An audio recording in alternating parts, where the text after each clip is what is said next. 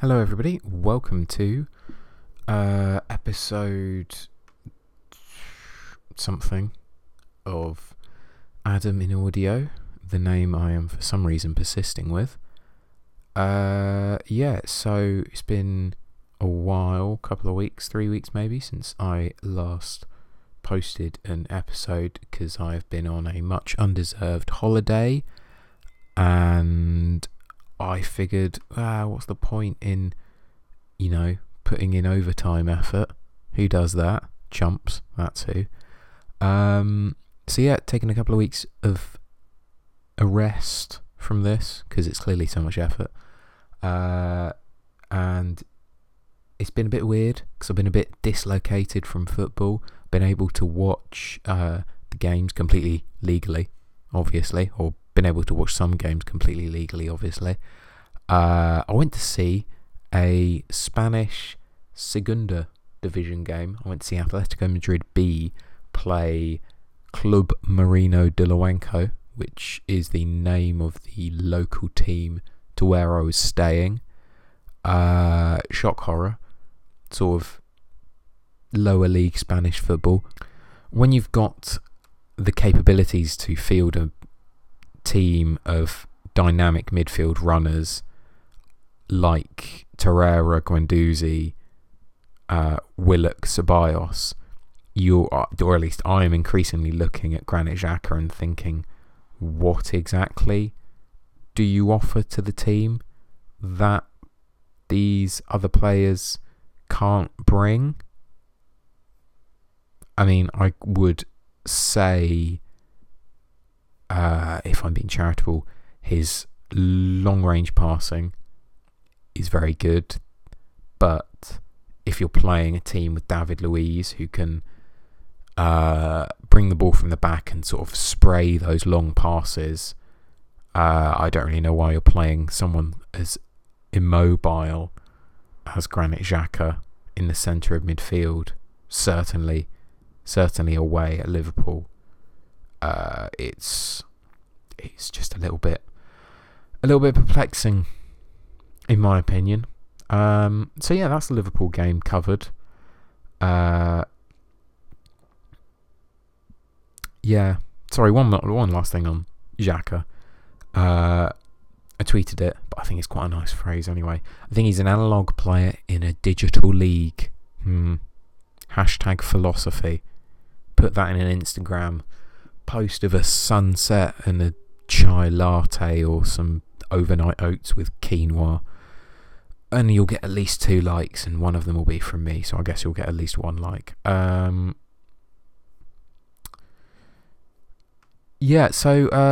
put out a tweet sort of asking for questions for this episode. So I'll go through them. Not really sure how long I've been recording for at this point. Probably too long. The answer's always too long with me, isn't it? I'll go through the questions, then I'll touch a little bit upon my opinions on the North London derby, etc. and so on. First question is from the Miles Offside podcast, a far superior podcast to my own, if you can call this a podcast, because I think that would be insulting the medium, because I actually edit and do stuff and research and know things, unlike me. The account asks, now I don't know which of the hosts it is asking, I would guess Oscar because he's a Chelsea fan. Do you think Liverpool or Arsenal will end their top flight title drought first? I think that is an easy question to answer. Neither, as we all know. Manchester City will win every Premier League title from now until the end of time, or until Leicester hire Claudio Ranieri again and a rip in the space-time continuum happens. Yeah, I guess you'd have to say Liverpool. I can't see Arsenal winning any trophies really, unless they decide to commit to a cup run, which would be stupid given Champions League is all we're after at the moment. Top 4 is all we need, please. Speaking of Oscar, Footy from Afar is his handle on Twitter. So he's asked 2 questions. Firstly, given that Arsenal are crap this year, are you worried about top 4? I think this is in reference to a little bet me and Oscar made that I can't remember the specifics. I think if Arsenal finish above Chelsea, he has to change his profile picture to him wearing an Arsenal shirt, and if Chelsea finish above Arsenal, I have to change my profile picture to me wearing a Chelsea shirt. Am I worried about top 4? No, I'm not really, but like I've said many times before, that is mainly because I just think the competitors, mainly Man United and Chelsea, but also Tottenham, are looking pretty bad. So yeah, I think we will get there by virtue of others' failings rather than necessarily our own sort of meteoric rise to a deserving Champions League team. Oscar's second question is, how does it feel to be 11th on expected points, below Brighton, Burnley and Southampton, Chelsea and Tottenham, despite 2 of your 3 matches being against Burnley and Newcastle? My argument would be we are above all of those teams on actual points, and unless I have missed something recently, the final Premier League table is judged on actual points, not expected points. So that would be my retort. And his third question is actually just an emoji of a middle finger, so it's not even really a question. So joke's on you there, Oscar. Failed to meet the criteria. Next, we have a couple from at FPL Footy Show Pod, formerly FPL Gym. Another great podcast. I would definitely recommend following the account and giving their podcast a listen. How would Arsenal need to set up in order for Kane to be most effective? Well, given he obviously plays as a defensive midfielder, I suppose we would need to not play any midfielders. No, in all seriousness, I guess for Kane to be most effective, we would probably have to try and sit back, because what he likes to do is drop a little bit deep, or certainly in lieu of Eriksen, is drop a little bit deeper to try and act as more of a number 10 creative type of player, and with that weight more on him, I suppose what we would have to do is play Xhaka, play a 3 in midfield of perhaps Willock and Guendouzi, who are less positionally disciplined in their pressing, which would give Kane more of a free role. I suppose that would be the midfield 3 that would allow Kane to be most effective.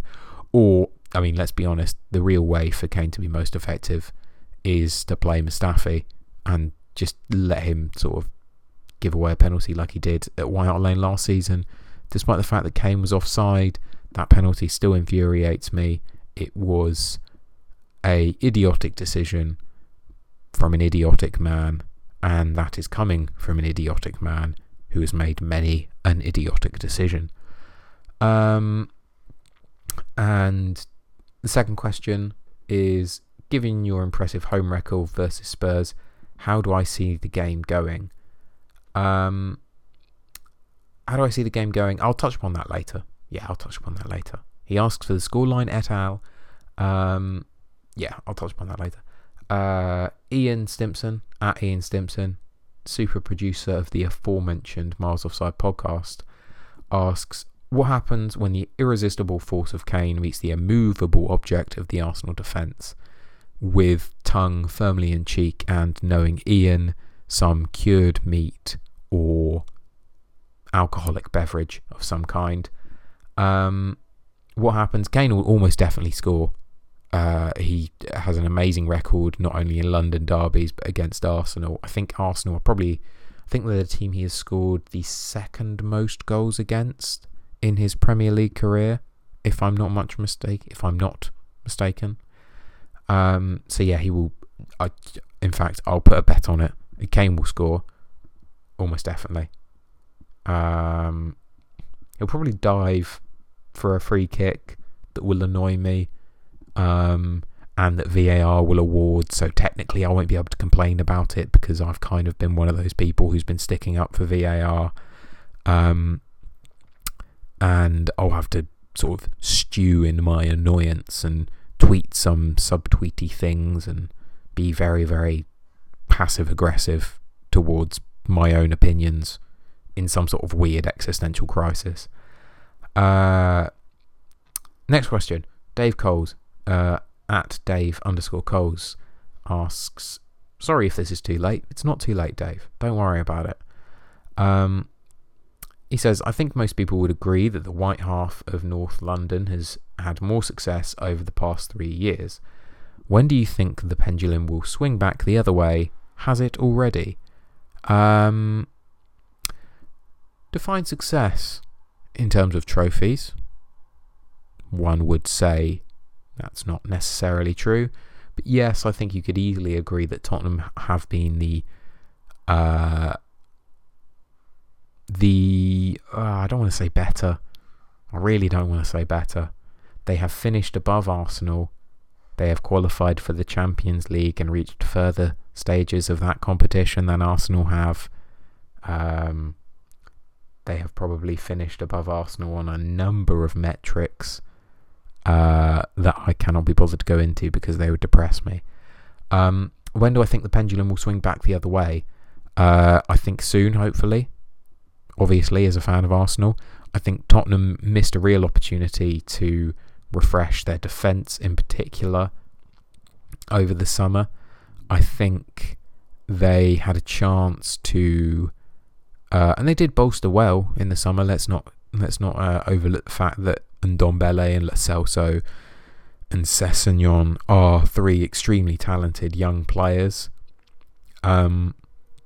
But it feels like Pochettino wanted more, and he cuts a very exasperated figure at the moment. And there's been talk of, at least according to the independent people behind the scenes, not so happy with how he's conducting himself, and his methods perhaps aren't as effective as they were when he first arrived.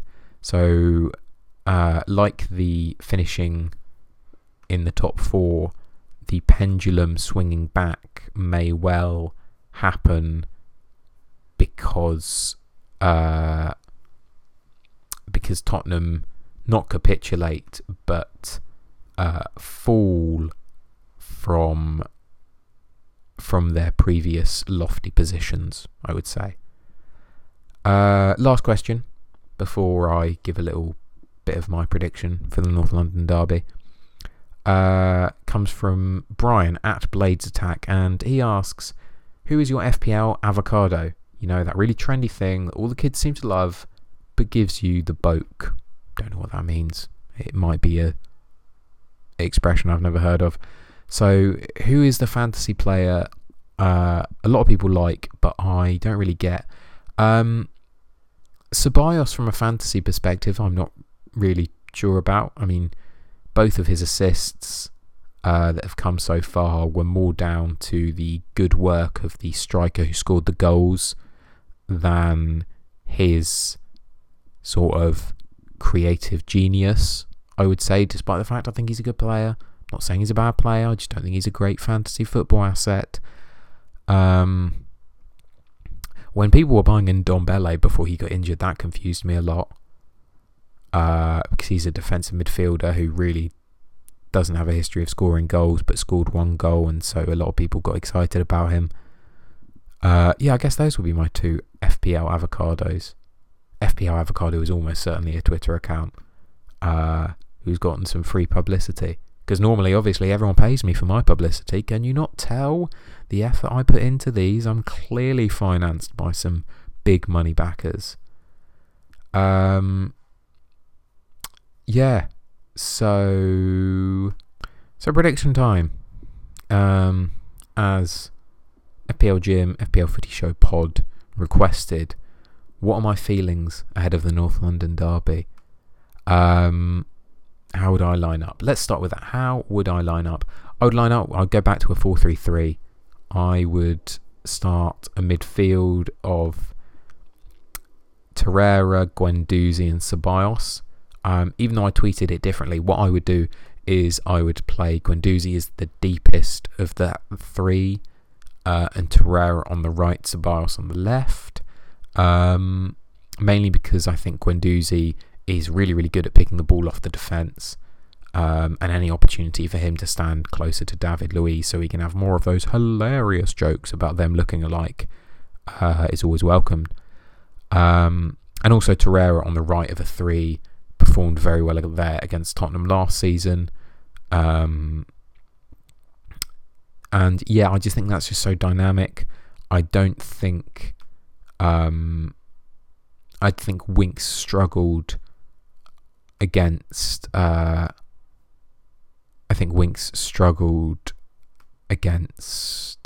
whoever he played against. What am I actually talking about? Newcastle. God, that's who. I didn't think Winks played very well against Newcastle. God, I'm bloody stupid. That was the most Australian I've ever sounded. God, I'm bloody stupid. Ironically, I am actually currently wearing an Australian rugby shirt, so that's clearly why I said that. Yeah, I didn't think Harry Winks played very well against Newcastle.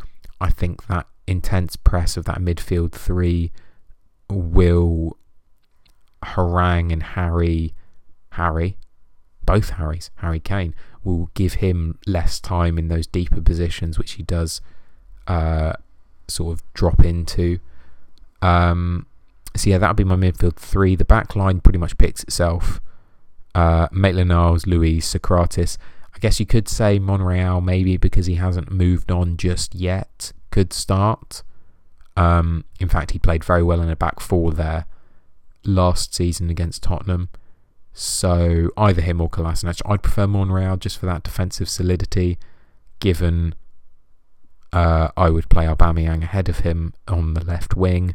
I think that defensive solidity will be needed. But then again, much like against Liverpool, I wouldn't be adverse to Kolasinac starting, so he can be used as sort of a wide target man if we need to beat the press, to distribute from deep. And then, yeah, front three of Pepe, Lacazette and Aubameyang has the potential to be one of the most dangerous in the league. And I think if you are putting out anything less than your most dangerous attack at home against your rival, you are sort of ceding ground before the game has even begun, which is not the thing you want to do after an embarrassing defeat away at Liverpool, and B, is not the kind of mentality you want to project to the players or the fans ahead of a really, really important North London derby. So yeah, that's the lineup. How do I think it will go? It's difficult. With that lineup, I'd be pretty confident that Arsenal would win, and I very rarely go into North London derbies feeling confident because I have crippling self-doubt in all aspects of my life, really, but also because Arsenal have let me down so many times before. Psychology corner with Adam. Yeah, because Tottenham are not really playing too well at the moment. I don't think Arsenal are necessarily playing well either, but I guess you could say losing away at Anfield is more excusable than losing it against Newcastle, and not really creating much. I don't think Tottenham have a particularly high XG at the moment. Yeah, so they managed to score 2 goals against Man City, but I think that they had an XG of 0.07. They were extremely lucky in that game.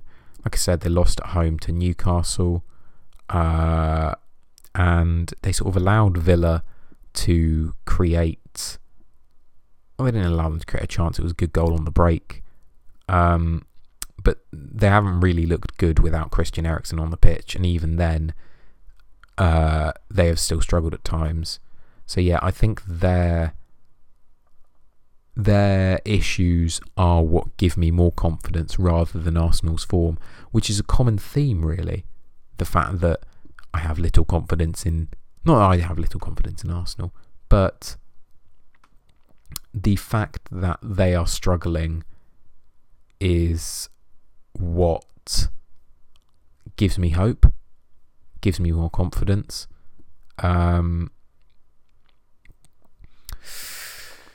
Yeah, I think that attacking lineup is going to be, there's going to be a lot of goals. Let's put it that way, because Arsenal can't defend, and Arsenal's lack of defending should allow even Tottenham's lacklustre sort of creative performances thus far. Yeah, even though they've been lacklustre, Arsenal's defensive issues should encourage them.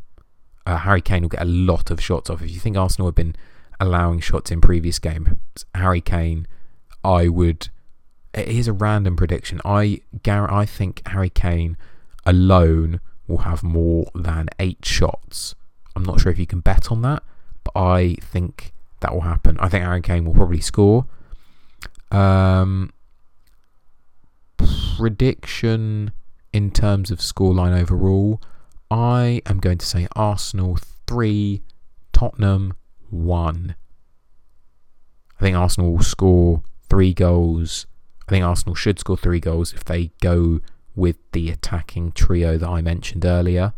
And Ndombele being out, Eric Dyer potentially playing, Sissoko possibly being in at right back because Kyle Walker-Peters might be injured, I'm not too sure.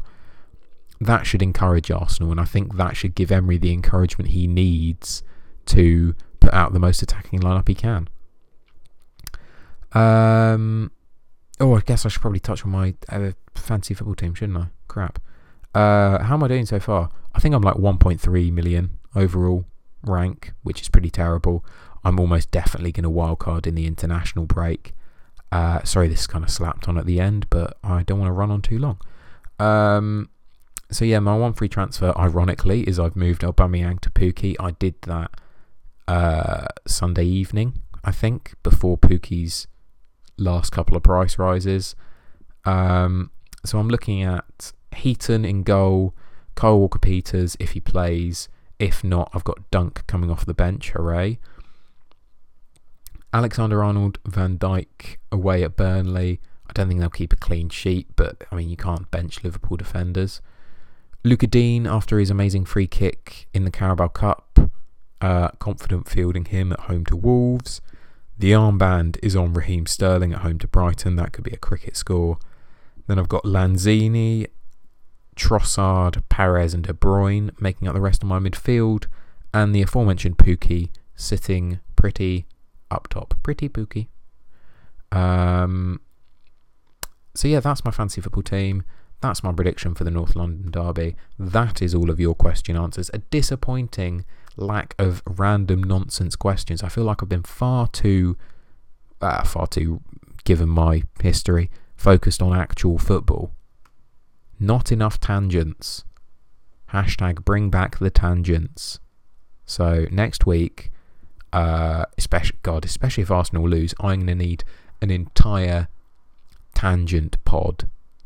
I don't want to talk about football at all if that happens. God. That's really depressed me now. I've never had to actually do content when Arsenal lose a North London derby. Oh, that'll be miserable. Oh, and then having to listen to all the podcasts as well. That's the worst part, isn't it? Any sort of fancy football and podcast addicts like myself know that almost as bad as watching your team lose is having to relive that in your subscription feed for sort of easily quintuple the amount of time you actually watch the game. It's really, really bad. I hate it. God, that sucks. Yeah, anyway, so on that typically cheery note, thank you very much for listening. Please share, subscribe, review, follow me on Twitter at 35who. Drop me a DM with if you have a pun fantasy football team name and would like to join my There Can Only Be Pun Fantasy Football League in a search to find the funniest, best team name and FPL player combo, I guess. I'm not last anymore. That's a good thing. So yeah, follow me on Twitter at 35who. Subscribe, rate, review. Check out all the people who were kind enough to send in questions, because they are realistically the only people listening. And yeah, cheers. Bye bye.